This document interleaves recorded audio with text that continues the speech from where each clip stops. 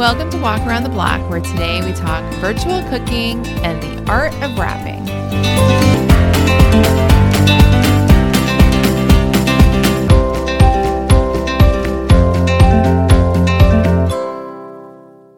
Hello. So we took an unexpected hiatus last week because I got sick. Of course, my first thought was, is it COVID? It wasn't exactly the symptoms, but it wasn't like not the symptoms.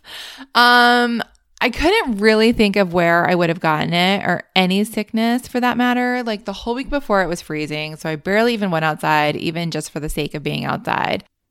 But the numbers are very high where I live. And also I read a lot and have a very good imagination. So I was like imagining every 1 in a million scenario where I might have possibly picked it up. So I got tested and it did come back negative, but it dragged out over a week plus. So the one thing I will say is that when you're feeling sick right now, it makes decisions very easy. You're just like, no, I'm sorry, I can't go out. And it's fine. Like no one expects you to like power through or show up anyway.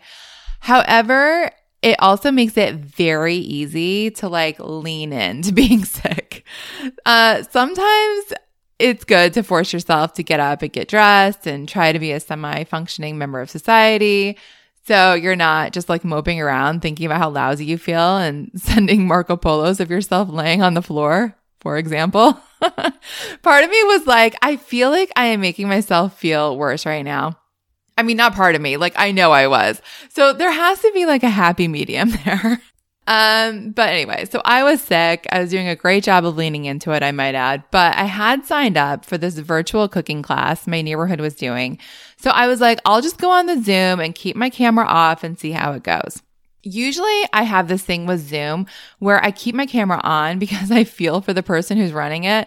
Like, I feel like it's almost like this act of generosity or something to leave it on unless literally every other person is shut off. But I was like, it's not happening tonight. I think I'd worn the same oversized sweater with a different rotation of sweats for like 3 days in a row. Most of these people I don't even know. I was like, I feel like this would be a less than optimal introduction. So I kept it off. So we knew nothing going in except that it was going to be 2 holiday appetizers. Maybe the best part about the whole thing was that they gave you a bag of pre-measured ingredients. So it was literally dumping things in a bowl as they told you to. I was like, even in my hampered state, I can handle this. So the first one was sausage balls. She was like, these are at every holiday party in the South. If you haven't had them, you must be from the North, which I am. I had never heard of them. It reminded me a little bit of the pineapple casserole I talked about a couple weeks ago. I saw it on this list of Thanksgiving sides and I was like, what is that? And Googled it. Well, I feel like this is an important follow-up I forgot to mention. My friend told me her friend's mother-in-law makes pineapple casserole every Thanksgiving, and it is amazing. She said it's sort of like souffle-ish, but kind of like stuffing, like somewhere kind of in there, but that it's amazing. So I felt like it was important to keep an open mind. So what they are is sausage mixed with grated sharp cheddar cheese and Bisquick. They said if you want to try something really good, you can substitute Red Lobster biscuit mix for the Bisquick. But that's it, 3 ingredients. You just mix it all together and then throw it in the oven for like 20 minutes. So I will say, first of all, I didn't realize there was another baggie of Bisquick until another girl on the Zoom said something. So I had to dump mine back in and start over kind of in a rush. So I don't think they were really mixed that great. Like half of them had a ton of Bisquick and half didn't. But I would say that they have potential. I think they would probably be pretty awesome with the Red Lobster mix. I will also just say I literally could not love the idea of random 3 ingredient recipes more. One of my favorite treats ever is, of course, by my favorite treat blogger, Shelly Duronsky. It's chopped up Oreos, a bag of melted marshmallows, and a tablespoon of butter. I have definitely learned the hard way that you have to let it sit forever, like overnight is best before you can eat it. But I mean, they are just the greatest, like Rice Krispie treats only with Oreos. Okay, back to the appetizers. So that was the first one. The second one was the sun-dried tomato thing. I'm not sure what to call it. It was cream cheese, Greek yogurt, mix those together with a hand mixer. Then stir in Parmesan cheese, sun-dried tomatoes, pesto, and I think that's it.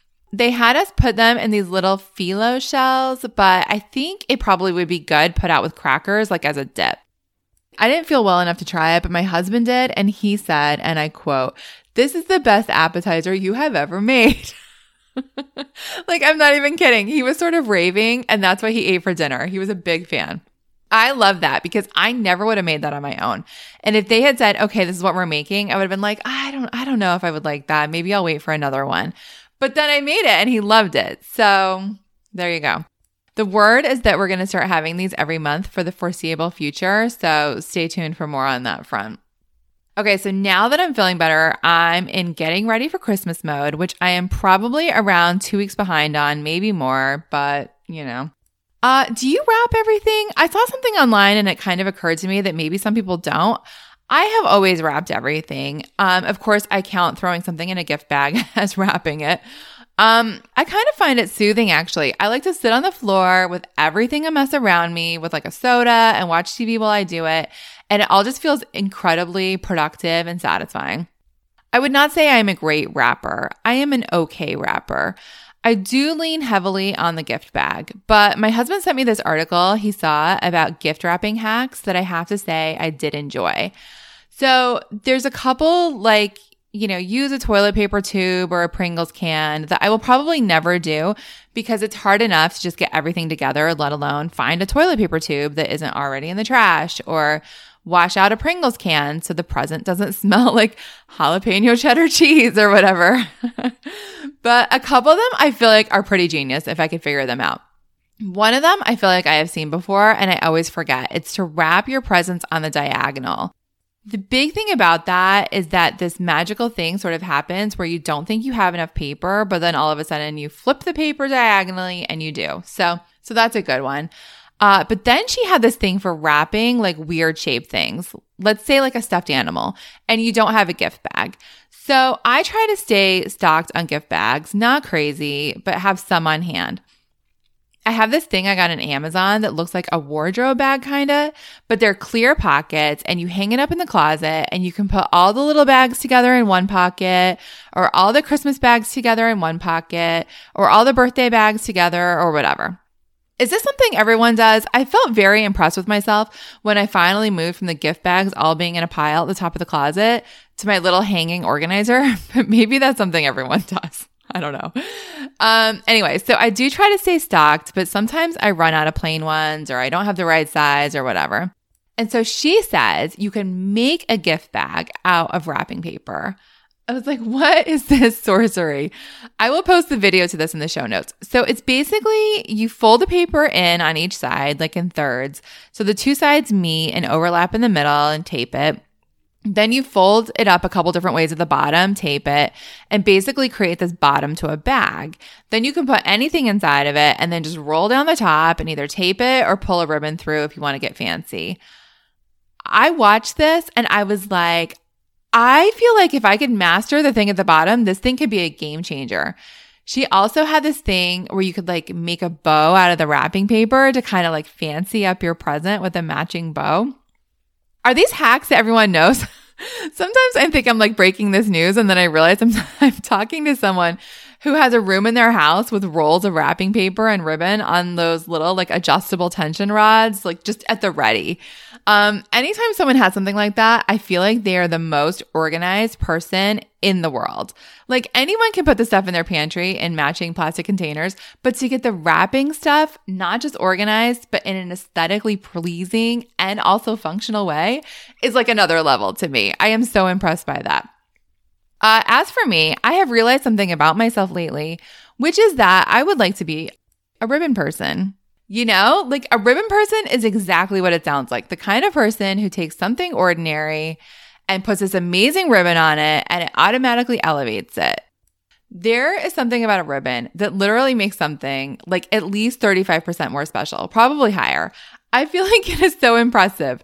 So we play the neighbor gift game by ear. I'm still kind of feeling it out. I dropped a few things off last year. I'll see how it goes this year.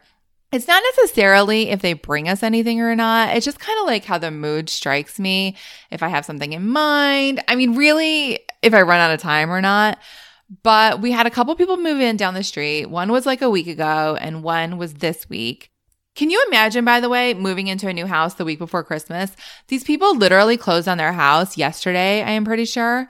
I haven't seen them yet, but I'm like the neighborhood nosy lady. So I saw the activity around the house and I came home and told my husband, I think someone's moving in down the street. Sure enough, I ran out to grab my Target curbside last night and they already had a Christmas tree up in their house. They're obviously local, right? But they closed on their house and had a Christmas tree up hours later. I was amazed. I don't even think they stayed at the house and they had a Christmas tree up. Today, they had the moving truck there and already they have a wreath on the door and the Comcast truck was out there after the moving truck left. I guess if you're going to move a week before Christmas, you have to be on it like that.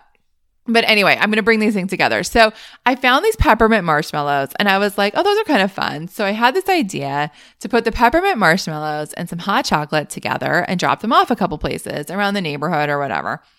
And these people are moving in and I was like, oh, we should probably drop something off there. And usually what I would do is throw them in a gift bag. But then I'm like, what would be really cute?